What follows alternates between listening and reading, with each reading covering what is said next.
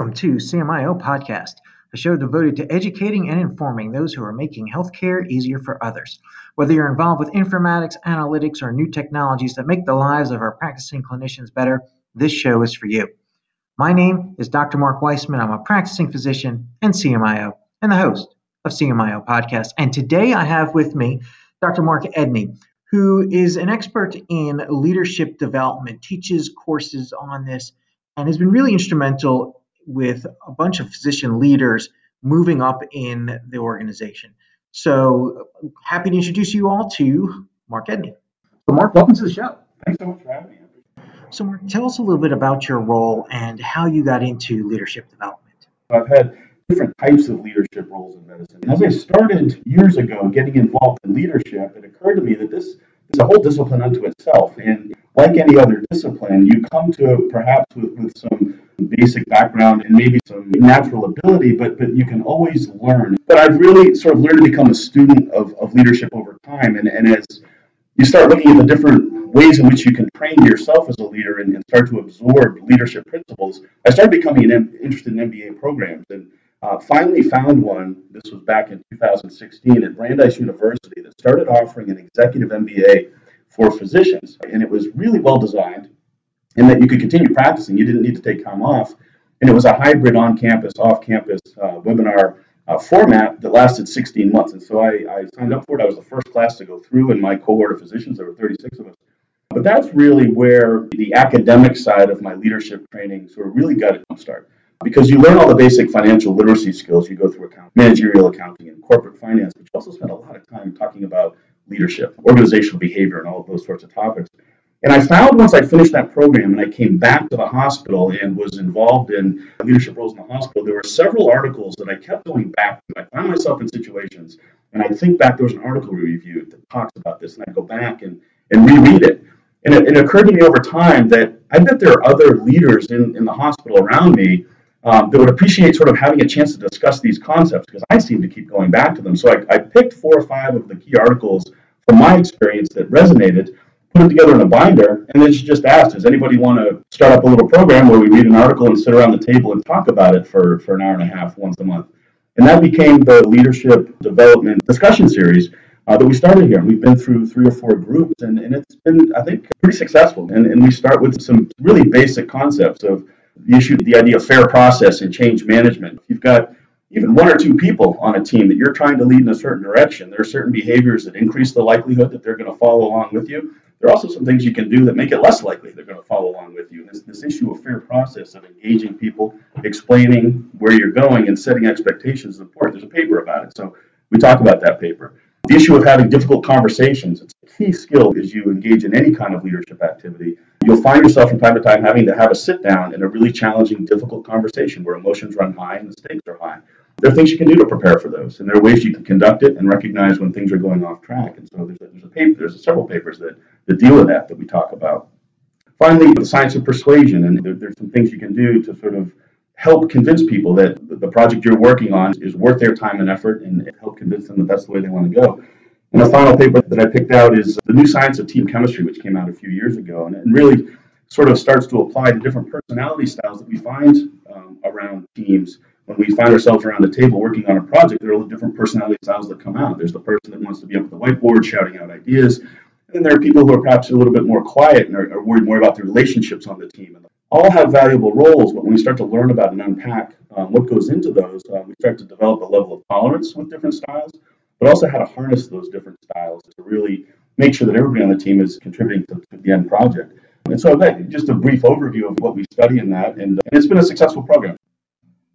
As new leaders start to think about their leadership development, they're definitely going to be interested in those 5 topics that you talked about, but new leaders typically don't have a ton of time. What do you think is the most important thing a new leader should be thinking about in terms of their skill development? One of the most important for a new leader is the whole concept of emotional intelligence. And this gets talked about whether you're listening to podcasts or reading about leadership. You'll hear the concept emotional intelligence. And it was popularized by Dan Goleman, who's a psychologist, several years ago. And he wrote the book called Emotional Intelligence. And there have been several follow-up articles in Harvard Business Review. But broken down simply, emotional intelligence has 3 main buckets. It's self-awareness, and managing your own emotions. It's awareness of others, and developing different types of empathy, being able to feel what others are feeling, or at least understand what others are feeling. And finally, it's the ability to build and promote and sustain professional relationships. I think that's a sort of a key collection of skills that a new leader sort of at least needs to start being aware of. And this is one of those things where some new leaders come to the table with all of these skills sort of innately part of their package already. They have a natural sense for these relationships, but others don't. Some people aren't born with it, but it is something you can learn and study and start to practice, and in fact get better with. So I usually start there. It's about communication, about self-awareness, awareness of others, and building relationships as you get started in your leadership. Emotional intelligence isn't something that we get any training on, certainly not in medical school, and really definitely not in residency. In fact, I think we may even get the opposite training because physicians are in a position where they're in charge of an operating room or in charge of a floor or running a code. And in those situations, the doctor says, do this, and other people do that. Whereas in leadership and administration, you say, do this, and they can tell you to bugger off. So that is definitely a skill that needs to be developed, this emotional intelligence. What are your thoughts on that? Yeah, I think it's well worth their while. Anyone who finds themselves in a leadership position, particularly if you're struggling with certain projects, you feel like you've got good ideas or your team has good ideas, but you're just having problems implementing them, bringing others along. Having been a leader in departments of surgery in particular, surgeons are very challenging to lead, tend to be very sort of strong-willed, tend to know how they want to do things and get things done. In a lot of cases, very resistant to thinking about things in a different way. How do you crack that? And it really comes down to, again, I think exercising all of those principles of emotional intelligence, but giving people the time and space to really hear their viewpoint. I think as leaders, we'll get a good idea and we'll say, this is the way we need to go for this project, and start just telling people the way that we need to go. I still find myself doing that from time to time, and I've made some mistakes as a leader in getting too far out in front of my skis and saying, this is clearly the direction we need to go. You all come in this direction and follow me, rather than engaging. And it gets back to that fair process paper. The first step of any project is to engage the people that you want to bring along on this project and you want to engage. And in real engagement, a lot of leaders make the mistake of thinking that engagement is just telling people what you intend to do and what you'd like them to do. It's not a telling. This is a real conversation that needs to be had. You need to give your potential followers, the people you want to engage, the time and space to raise their own ideas, talk about what their own challenges are going to be, and debate ideas. And the literature, the business psychology literature, is full of data to support that if you've had the opportunity to voice your opinion, to engage in debate, even if ultimately the decision goes a different way, if you've had that opportunity to at least give your opinion and debate ideas, you're okay supporting a decision that goes a way that you didn't want to go. You feel like you've had your say. And I think too often we don't let people have their say. So I think that's a key element that a lot of people miss in change management is true engagement. And once you've engaged and once you've had that debate, this isn't leadership by democracy. You as the leader are still going to make the decision on which way we go, but you've conducted the debate, you've given the people the opportunity to really vent their concerns, frustrations, what their potential barriers are. Then you set expectations. You say very clearly, this is the decision I've made. This is why I've made it. I understand that you wanted to go a different direction, but this is why I feel we have to go in this direction. Please come with me. And then you set clear expectations for the metrics you're going to use to measure outcomes. And I think when you speak and lead with that degree of clarity and that degree of inclusiveness on the front end, things in general tend to go better. There's no magic wand, and it's not going to go well every time. But I think in generally speaking, you're on better footing if you've really engaged, had those discussions, and then be clear about your expectations and the direction you're going. Getting other people's opinions up front certainly makes sense. I like it when people ask for my opinion early. I get time to formulate my ideas, but it doesn't always happen. And I think the reason for that is time pressure, particularly if you're still clinical, you're got a in basket full of messages. Asking other people for their opinion takes time. So I see that step gets missed sometimes. I see that with new leaders frequently. What are your thoughts on that? Absolutely, yeah. I mean, in real time, when you're actually doing these things, they're very easy to forget, and you can kind of see a pathway to, I know how to get this done. I'm just going to take the ball and run with it. You see it all the time, and it's very common. But you raise a good point. And sometimes, quite frankly, as leaders, we've got decisions that don't have a week or two to test the waters and to gauge the temperature of the team. You just simply don't have time. You've got to make a decision. Well, then when you're a leader, you need to make those decisions and make sure they're on time. But I think, however, if generally speaking, there are certain projects that do have time allowed, and when you are able and you have the time to engage and you do it, and you're perceived as a leader who generally does that when they have time, your team will also cut you some slack when you've got to make a decision without engaging. So I think it's developing a leadership brand for yourself, really. If you are the type of become to be known as the type of person who engages when they can, people will cut you slack when you've got to make that last minute decision because of time pressure. Mark, I recently did a episode about the cranky physician, sometimes downright hostile. And as CMIOs, we find ourselves engaging with people who are really stressed sometimes. They are frustrated about regulatory issues or reimbursement issues or the prior authorization process. And they take it out on they say electronic medical records the problem. They'll take it out on the CMIOs or provider informaticists.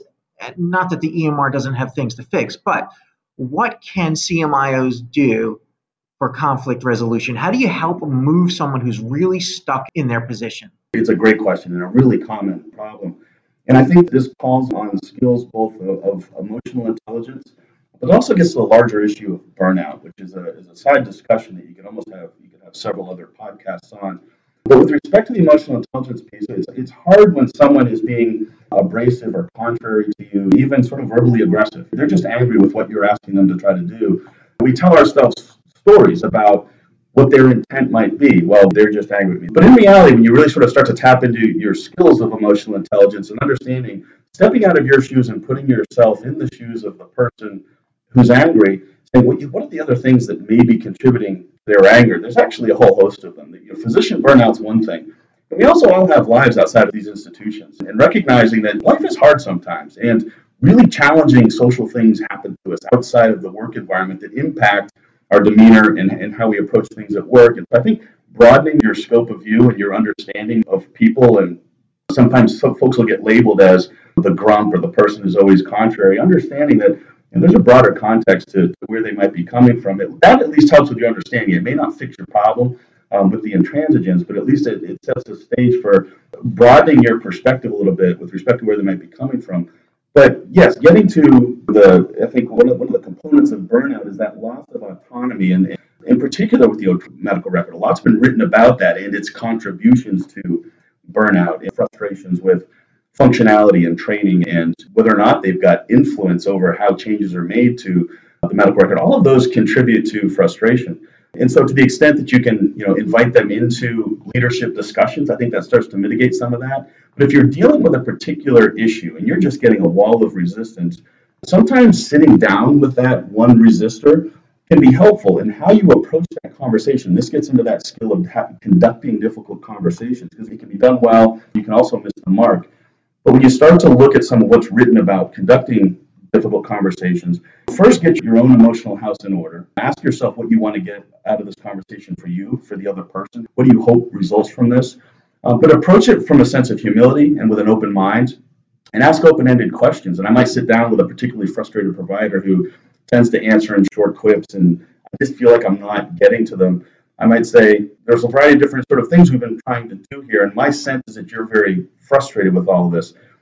Can you tell me a little bit about where your frustration comes from? And that sort of open-ended question, it's not yes or no questions, it's talk to me a little bit about what your issues are with this initiative. And let them go. And sometimes you may be able to, it may comport with what you think their frustrations are. Sometimes you're surprised. They're bothered by things that have nothing to do with what you're trying to accomplish, but it's leaking into this particular issue. There's something very disarming about having been asked your opinion and been allowed to vent, because sometimes people just aren't given the time and space to really express what's frustrating them. Nobody really asks, hey, what's been bothering you? I'm not trying to turn leaders into psychologists. We're not trying to become psychologists and put people on the couch. But the very simple act of saying, I'm sensing a lot of resistance from you. Tell me about what's frustrating you. You'll get people to open up. And sometimes what you'll find is surprising. But I think the simple act of having given them that space sometimes can soften them at least enough, maybe to make a little bit of headway. You're not going to turn people around overnight. But you may get a little bit of a softening to allow them to at least listen to what you're trying to do. So there's this situation you described where someone cuts in front of you while you're driving home from work, and your first reaction is to curse them out and go cut them off back. Well, at least that's mine because I'm from New York. But people get immediately hostile and assume bad intent. Now, if you knew that that person was rushing their bleeding child to the hospital, you would have been like, sure, go ahead, let them go forward. And the story we tell ourselves is sometimes very influential as to the steps we take. We tell ourselves a story about why that just happened. It's a natural human, I think, psychological response.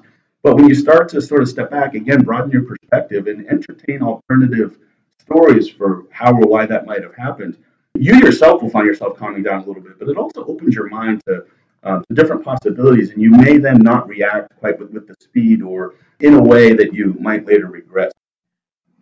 We've covered that basic entry level emotional intelligence area.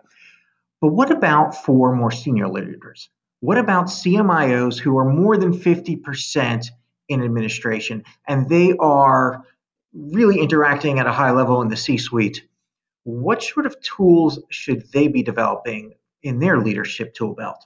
Sure, that's a great question. I think a couple of them come to mind. One is strategic thinking, and there's a lot written about that. And you can read Harvard Business Review articles about strategic thinking. There are books you can pull out of the library. In our MBA program, is we spend a course on strategic thinking. But it's thinking about sort of the positioning of your organization, not necessarily the day-to-day frontline grind of leading teams, but rather sort of positioning your organization for success, which is a different sort of style of thinking.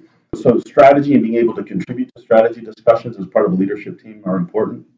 And I also think that a certain degree of financial literacy at some point really starts to become important. You don't have to have an MBA, you don't have to do all kinds of coursework in accounting, but at the very least, you need to familiarize yourself with the terminology that the CFO is using when they're talking about the balance sheet and operating margins and the capital budget and how resources are allocated in your institution. Because ultimately, the CEO, in consultation with the CFO, are deciding where, for the next year, for the budget cycle, resources are going to be allocated, and everybody feels like they're under resourced. And so you've got to make do, you got to do more with less, and all of those sort of common things that we're aware of. But I think if you start to develop a vocabulary and be able to engage in those conversations, oftentimes when you make a request, a financial request of leadership, their first question is, what's the return on investment for that? If I allocate you more dollars from the budget, how is that going to be returned towards the operating margin?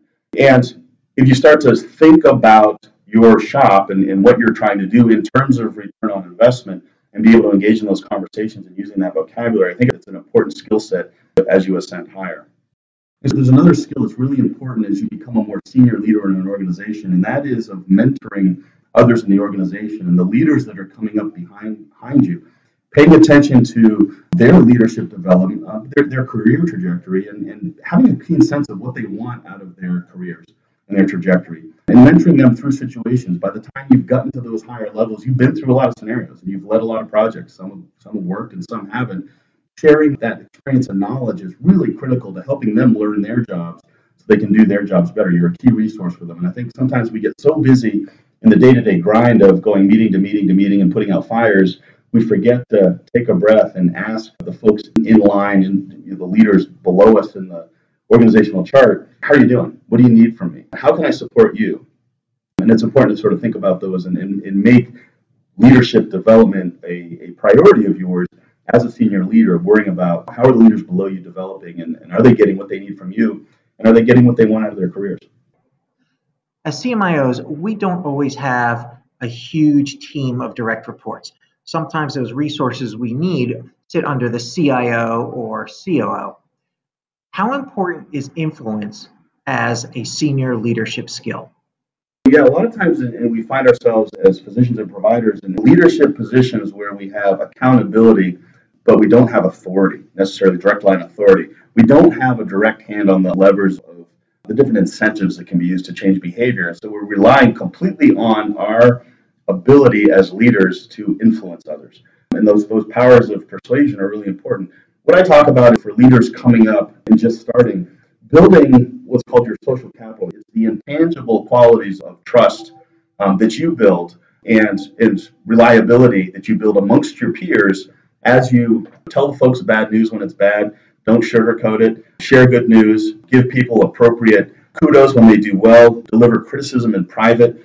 If you become sort of known as a trusting, reliable leader, and you bring home the goods for your team once in a while, it's not going to happen all the time, but you got to have some successes once in a while. You start to develop this social capital amongst your peers and amongst your group. And it's that social capital really that you rely on for influence, because you don't have the power necessarily to hire or fire or to change incentives. You just want to be viewed as a strong leader. We've all had that experience in our lives. We can name one or two people who are just phenomenal leaders, and they could have told you, hey, we're marching to Baltimore this afternoon. It's going to take 2 hours. Fall in line. Let's go. You would have followed them because you trust them, because they're great leaders and you trust their vision, whatever it is. I'm going to get behind that person. We all strive and aspire to be that kind of leader where you're asking people to do some stuff they don't really want to do, but they're going to trust you because you generally have shown yourself to be a trustworthy person, and you care about the people that you're bringing along behind you. So I think if you can instill that level of trust and faith in what you're doing, you build that social capital, and that's really what you rely on to exert influence. And then there's broader sort of influence throughout the medical staff. There may be groups that you really want to encourage to go a certain way with a certain project, but you don't have any direct relationship with them at all. And that's where you, I think, rely on that social capital that you've built. And you're just generally a good person. You're a nice person, but you're also a strong leader. You do what you say you're going to do. You don't sugarcoat it. You don't provide false information. If you're trustworthy and strong and honest and open with people, they're going to follow you. And they're going to, generally speaking, more often than not, going to follow along with what you're trying to do. What are you reading or what are you listening to stay current on leadership development? So I read a lot, and leadership is one of those things. Once you sort of become a student of leadership, there's so many resources out there to think about it. There's a podcast. Harvard Business Review has some leadership podcasts that you can tap into. I'm sure there are a variety of others. I read. I have a subscription to Harvard Business Review, so comes out, I think, bi-monthly. And sometimes there are really good leadership articles in HBR. But books, there are so many books written about the concept of leadership. Going back a really long time, I like to read about leadership in history. There's a great book written about Abraham Lincoln and his approach to leadership and the way he organized his cabinet. He was president of the United States, and he really surrounded himself with naysayers and people who were actually fundamentally opposed to some of the things that he wanted to do because he wanted to have that conversation. There are different kinds of leaders out there. Some are out front charging up the hill. Others are in the back kind of mentoring and coaching and encouraging others to take the lead. Is there one type of leadership style where you just need to be if you're going to be successful? Can you be yourself? What do you think? It's a great question, and we studied some of these leadership models in school, and it turns out I think the best leaders are the adaptable leaders, because every situation, every team you find yourself leading, and sort of depending on where you are in the organization, is going to need different levels of hands-on sort of control and direction.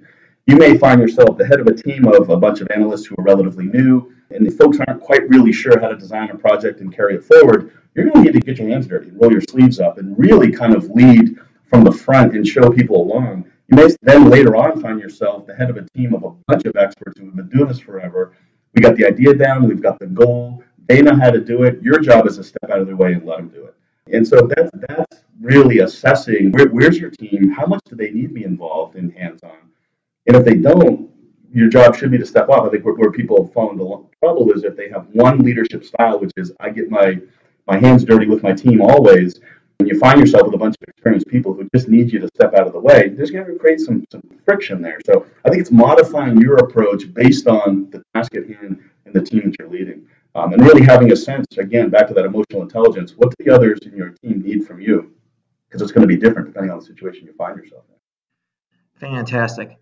Mark, if people wanted to get more information from you, learn more about leadership development and what you've done, is there a way they can get in touch with you? Are you on LinkedIn or any of the social media sites?